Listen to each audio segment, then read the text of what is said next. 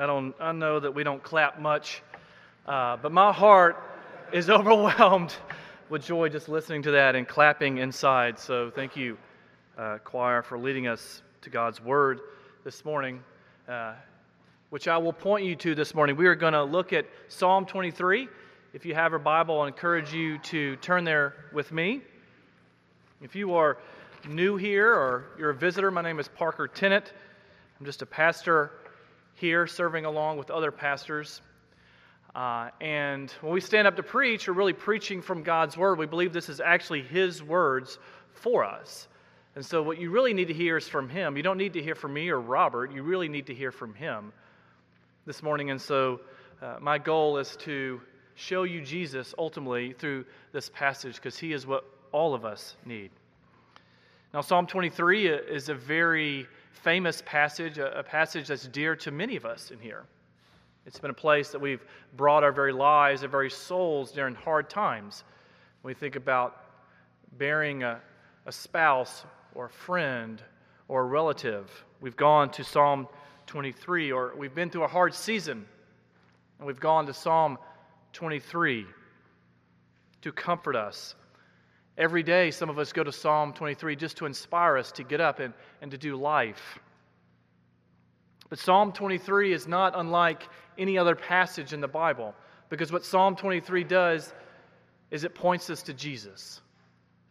And He is what you need this morning, and He is what I need.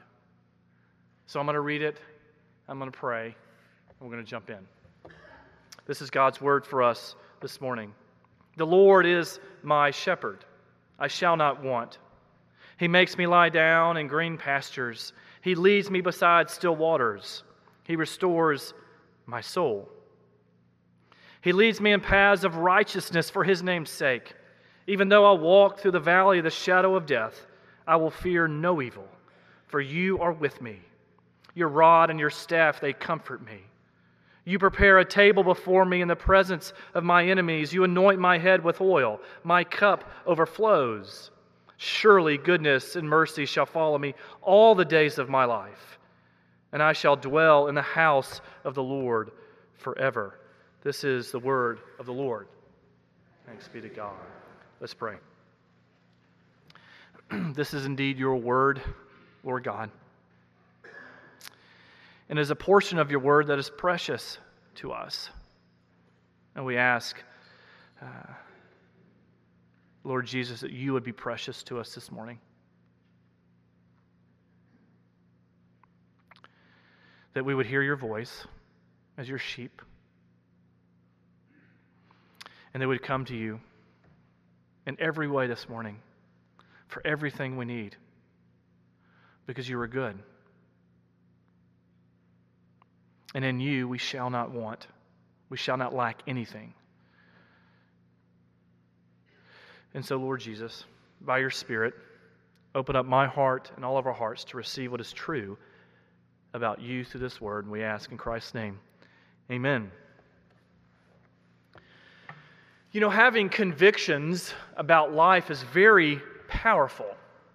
I'm wondering what convictions you have today as you sit in those pews that dictate your life, that shape your life.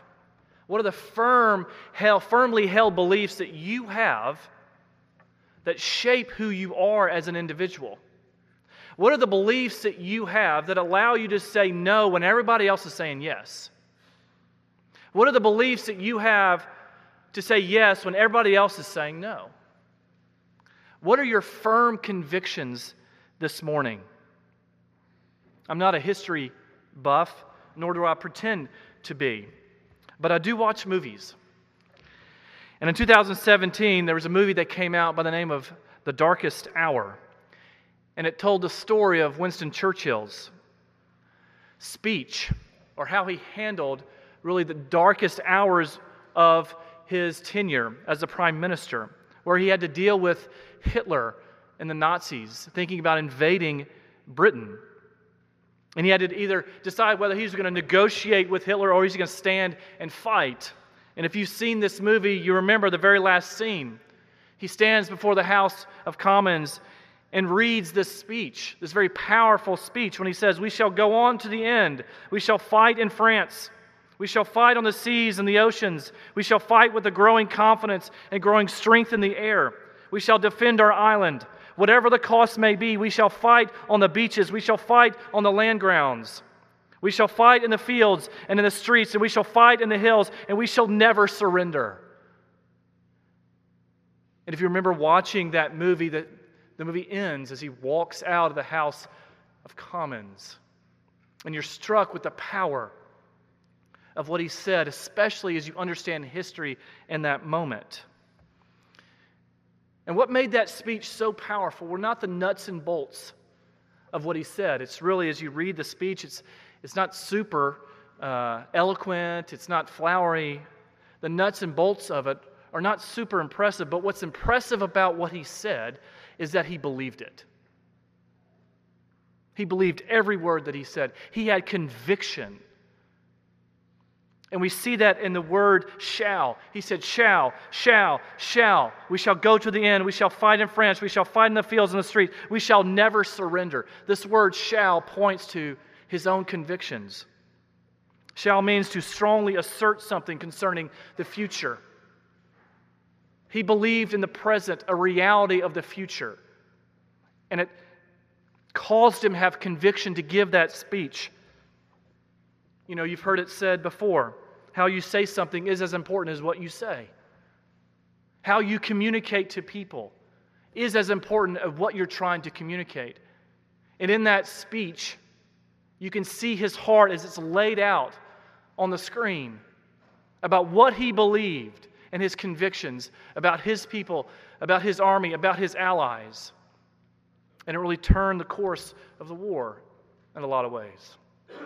Well, why am I talking about that? Because David in Psalm 23 is passionately telling us something. He is full of confidence and assurance. There's no timidity in his voice. There's no uncertainty in his voice. There's no doubt in his voice. No, he's confidently asserting something. And what is he confidently asserting? He's confidently asserting, look at verse 1, the second half, I shall not want.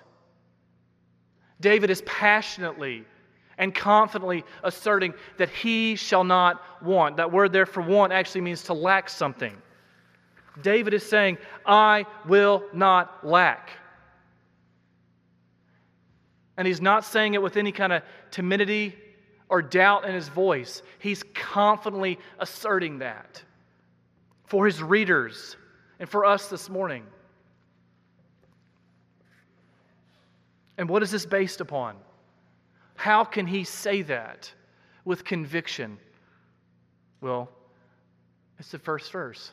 The Lord is my shepherd. David is so grounded in the reality that his God is his shepherd that he can assert with all this shall language, with strong conviction that he shall never lack. At the very end, it says, surely goodness and mercy shall follow me all the days of my life. I shall dwell in the house of the Lord forever. That word there, surely, is only goodness and mercy. Our goodness and God's steadfast love will follow me all the days of life, and I will dwell in the house of the Lord forever. We all know the story of David. David didn't get to see the house of the Lord. David didn't build the temple. But right here, he's asserting with confidence and assurity that he will one day dwell in the house of the Lord. How is David able to do that? Because David's life is grounded in this truth that his God is his shepherd. This God, Yahweh, who created all things, who called Abraham or Abram out of the Ur of the Chaldeans and gave him a relationship, that gave him a life, that gave him promises, that gave him a people. A God that took his people out from under slavery and oppression and led them by Moses to the brink of the Red Sea, and there crossed it. And they walked through on dry ground. And they looked behind him and they saw this great nation destroyed, the Egyptians. Yahweh did this. the strong and powerful God, is David's shepherd. It's not God to David, or Yahweh to David, is not simply his Redeemer, is not simply his king, his sovereign. David knew his Lord as his shepherd. An intimate relationship. Now, for us, it's hard to understand because we don't live in an agrarian society. We live in a technological, industrial society. And so when we have this picture of shepherds, we don't have a lot of reference points. But David had reference points because David was a shepherd. David knew what it was to live with the sheep, to care for them, to know them personally, to know their weaknesses, to know how to get them to lie down and to feed, to know where to take them. David knew them personally. And so when David says, "The Lord is my shepherd," he's saying God knows me personally, intimately. He's not distant. He is close. Now, what is this belief grounded in? This fact that David says, "The Lord is my shepherd." Well, it's grounded in experiences that David had. So often we take Psalm 23 and we think of it as some fictional lyrics sometimes, or we experience that way because the beauty of the poetry and really the heart behind it that we experience, we kind of take it out of context and we cross-stitch it on pillows, or we put it in a frame and hang it in our house. But this is not fictional poetry to David. This is non-fictional. And what I mean by that is there are experiences behind Psalm 23 that caused him to write this. These are real-life experiences that David had. And as you read the story of David, I'm convinced that David wrote Psalm 23 in that dynamic, in that relationship with his son Absalom, where Absalom rebelled against him. His son pursued him, tried to kill him. I believe that's the context here of Psalm 23. And so David had real life experiences that caused him to speak with a conviction that my God is my shepherd. Is that your conviction this morning? What is your conviction about your God? And how does it affect your life?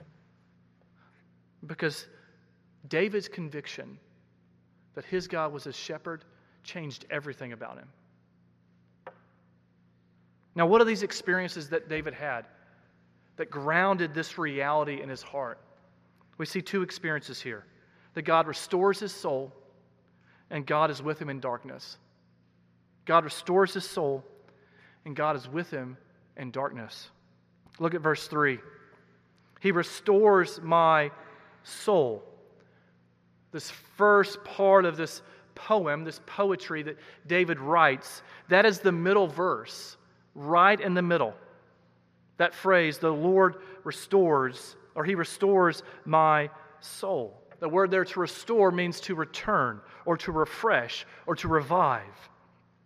And it being the middle phrase of that first kind of pericope tells us that that's what's most important of this first half of this psalm. That God restores, God returns, God revives David's soul. And remember, it's not in past tense. He doesn't say, God restored my soul. He said, God restores my soul. It's a present action with future vision. That God is restoring David's soul constantly as he lives in relationship with his God. And how does he do that? How does he restore his soul on a constant, consistent basis? Well, we see that in verses 2. He makes me lie down in green pastures. He leads me beside still waters. He leads me in the paths of righteousness for his name's sake. Philip Keller, who wrote a commentary on Psalm 23, a book actually, it says, A Shepherd Looks at Psalm 23, makes this point. He says, sheep will never lay down unless two things happen. If they feel safe and they feel fed. A shepherd will never get his sheep to lay down unless they are protected and feel safe and if they're fed. David is saying in a poetic way, my God makes me lie down in green pastures. He leads me beside still waters. Because David knows that God has protected him. That God has been with David all the days of his life. Think about the story of David. Think about Saul, great King Saul, who gets jealous of David. And what does Saul do? He pursues him to kill him. Throws spears at him to pin him against a wall. And there is Jonathan, David's friend. And what does he do? He informs him of what Saul's trying to do, and David flees to protect him. God is constantly involved in David's life to protect him from enemies. If you move on in the story of David, you think of Absalom, David's son that pursues him to kill him, to take his throne. And Hushai, this prophet, goes to Absalom and tells Absalom to do something different in his pursuit of David. And so Absalom listens to Hushai, and then Hushai goes and tells David what Absalom's intentions are, and David flees. God, through other means, through community, is protecting David and has always protected David. Because God loves David. Because God is David's shepherd. But He's also fed David. He's cared for him. We think of numerous times where David has had to rest and God has come to feed him. We think about when he leaves Jerusalem as he hears Absalom coming into the city, and he leaves and he goes through the Kidron Valley and he climbs up the Mount of Olives and there to a plateau, and who meets him there but Mephibosheth's servant? And what does he do? He feeds David. He gives him food and wine. We think about David setting up to fight Absalom, and he looks across the field, and there's Absalom's army, the people of Israel. And what happens next? But these armies, these servants come to David and his people, and what do? They feed them. They care for David and his people. God, through His providence, not only protects David, but He's constantly feeding him. David, this is a real experience for David in real life. And so David is able to assert and say with confidence, my God causes me to lay down in green pastures. And He actually does that. If you read Psalm 3, David talks about how as he looks out over Absalom and the army of Absalom, and he's thinking about the battle, he tells us in Psalm 3 that he lays down and he sleeps. And he gets rested before the battle the next day. God cares and restores David's soul. But it's not just protecting and feeding David. He causes him to rest. Look at verse 3, the second half. He leads me beside still waters. This phrase here, He leads me beside still waters, actually means He leads me beside waters that are still. That word still actually means rest. He leads me beside water of rest. The word actually in Hebrew is not an adjective, but it's a noun, which points us to something. That this rest that David's talking about is not necessarily a place, but it's a person. That David has been led to his God and found rest in Him. Throughout the whole Old Testament, we learned that the promised land that God promises His people, that David has lived in, that David has moved into, that David lives in, is a land of rest. A land promised of rest. And why is it full of rest? Because God is there. God is present in the promised land where David is. And so David is able to rest and be at peace. And God has caused the land to be at rest as we think about 2 Samuel chapter 7, where David's anointed. What does God tell David? Right, this is a land of rest. Right, all your enemies are at rest because of what I have done. David is able to assert with confidence, the Lord is my shepherd. Because what? Because God has protected him, God has fed him, and God has given him rest. And why does God do this? Why does God give us rest? Well, it's to follow him faithfully. And that's the point of verse 3. He leads me in paths of righteousness for his name's sake. He leads me in the right way. God does these things. God rests. God gives us rest. God feeds us. God protects us. Why? So we might walk with him faithfully. Some of us need to hear that this morning. Some of us are struggling in life. We lack a lot. We lack sleep. We lack time. We lack resources. And we've turned our lives, we slammed it into high gear trying to make up for all this lack. And yet, what God promises is a rest. He gives us 1 day out of 7 to come before him and to rest and to be with him and worship. Why? Because he knows you need it. I need it. When we move out in this world and we're exhausted, we have a hard time walking in right paths, walking before the Lord. And you know that, and I know that. We come before our God every week to worship, to know of his protection, to be fed by his word, to know rest. Why? So we might go out into this world and live rightly for him. And we struggle to do that. And we don't know this rest, this protection, and this care. God restores David's soul. He revives it on a continual basis as a shepherd restores and cares for the sheep. But secondly, we see the experience that David has that grounds him in this truth that the Lord is his shepherd. It says that God is with him in the darkness. Verse 4, even though I walk through the valley of the shadow of death, I will fear no evil. You are with me, your rod and your staff, they comfort me. Again, I think the context here is David being pursued by Absalom.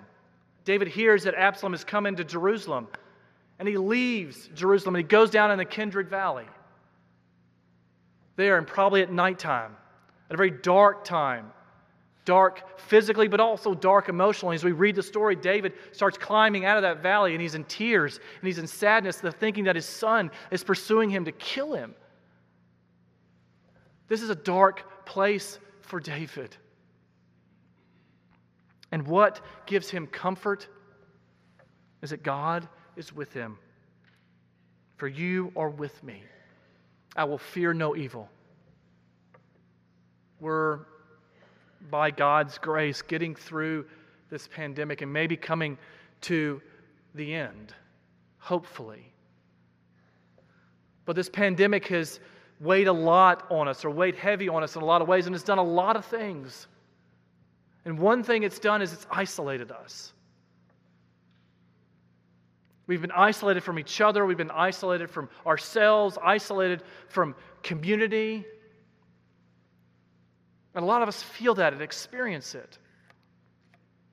But one of the most acute ways that this virus has isolated us is when we think about our loved ones.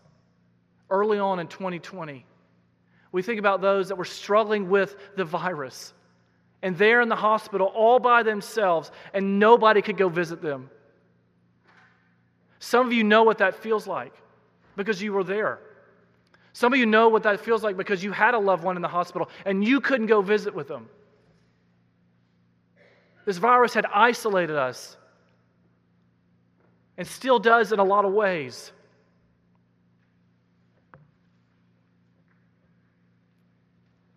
What's the most painful thing in our suffering and living this life is not necessarily the pain and the suffering, it's being alone in it. Being isolated in our own pain and suffering is the worst feeling.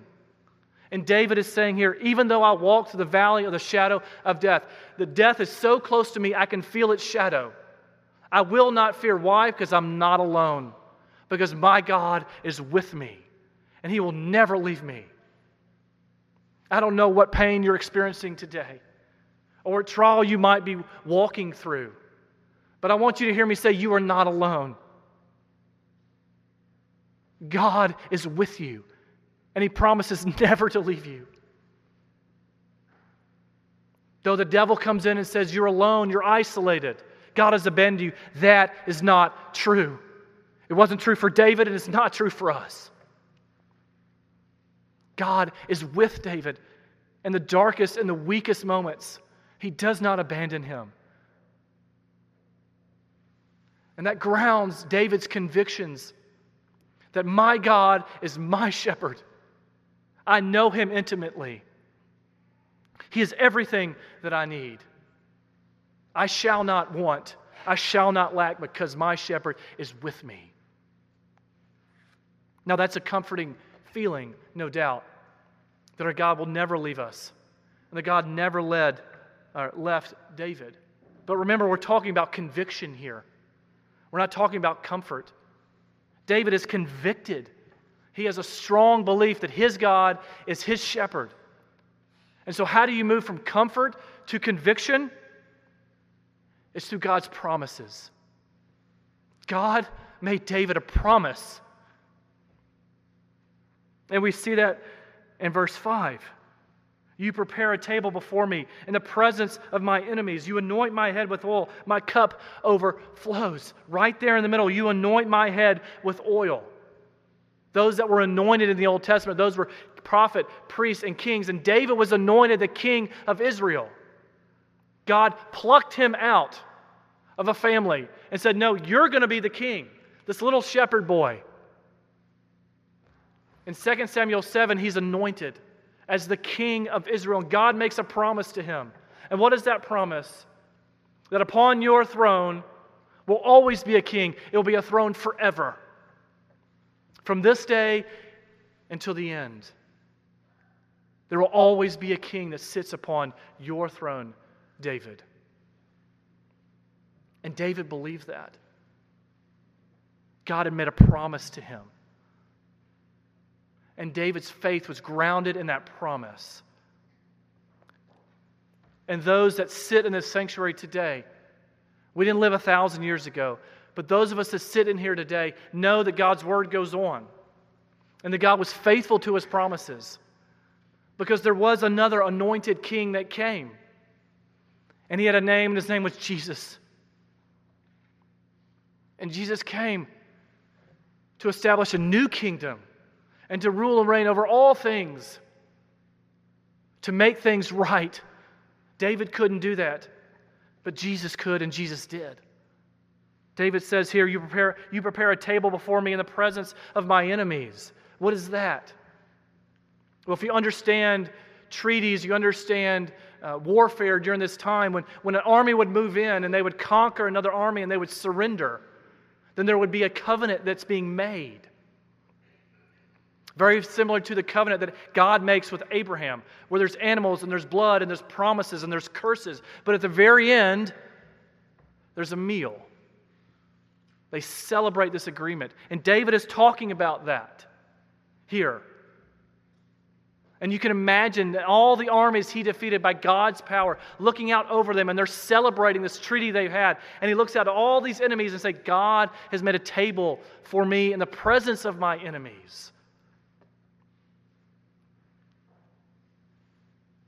David says here, my cup overflows. The word there is, my cup is satisfied. You know, Jesus comes as the better king. He comes to sit upon David's throne and rule and reign over all things. And David indeed drank of rich wine and partied well. And yet Jesus came and He too drank. He drank a cup, but it didn't satisfy Him, it satisfies His Father. Because it was a cup of wrath and judgment that Jesus took on as the great king of Israel, as the great king of His people.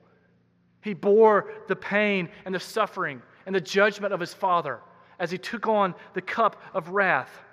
And Jesus too sat and celebrated a covenant meal with His enemies. As we think about Jesus being up there in the upper room before he goes to the cross. What is he there? He's celebrating a meal with his disciples. And who is there but Judas, his enemy, who sells his relationship away for 30 shekels of silver.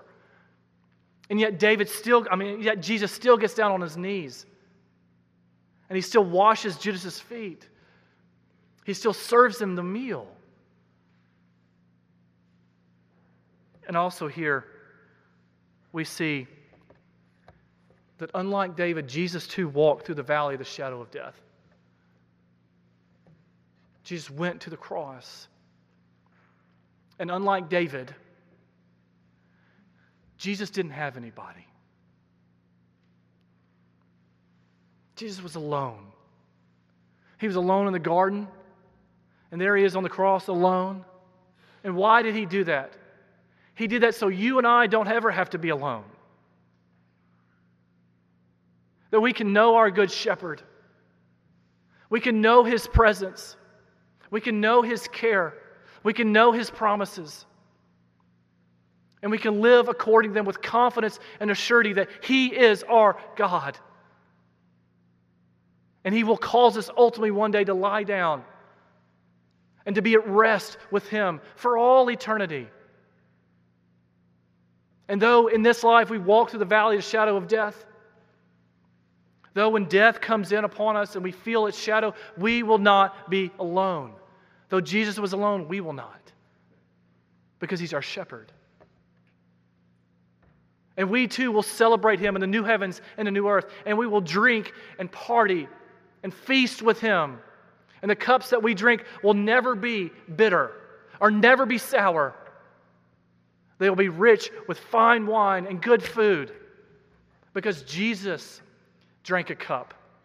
And he satisfied the wrath of his Father for you and for me. David has a deep conviction here that his God is his shepherd. Is that your conviction this morning? Do you have a conviction? Does it dictate your life and how you live every day? That you have a shepherd that watches over you. He's not distant. He's right there with you. David is not the only one that has a conviction. Jesus had a conviction. And he tells us that in John chapter 10. When he says this, "So Jesus again said to them, 'Truly, truly, I say to you, I am the door of the sheep. All who come before me are thieves and robbers, but the sheep did not listen to them. I am the door. If anyone enters by me, he will be saved and will go in and out and find pasture. I am the good shepherd. The good shepherd lays down his life for the sheep. I am the good shepherd. I know my own, and my own knows me.'" David is not the only one that has convictions. Jesus has a conviction that he is the good shepherd, and he lays down his life for the sheep. He rescues them. He strengthens them. He leads them. He heals them. He protects them. And what we're about to do, he feeds us until we want no more. He is our good shepherd. Would that be your conviction this morning? Will you pray with me?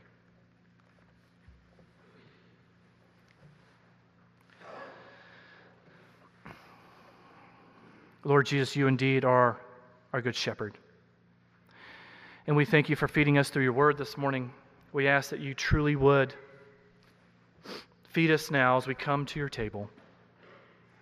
Open our eyes and our hearts to take in spiritual food for the journey with you, the journey as sheep with a shepherd to that glorious day when you will cause us to lie down and rest and comfort and celebrate with you, for you are the King.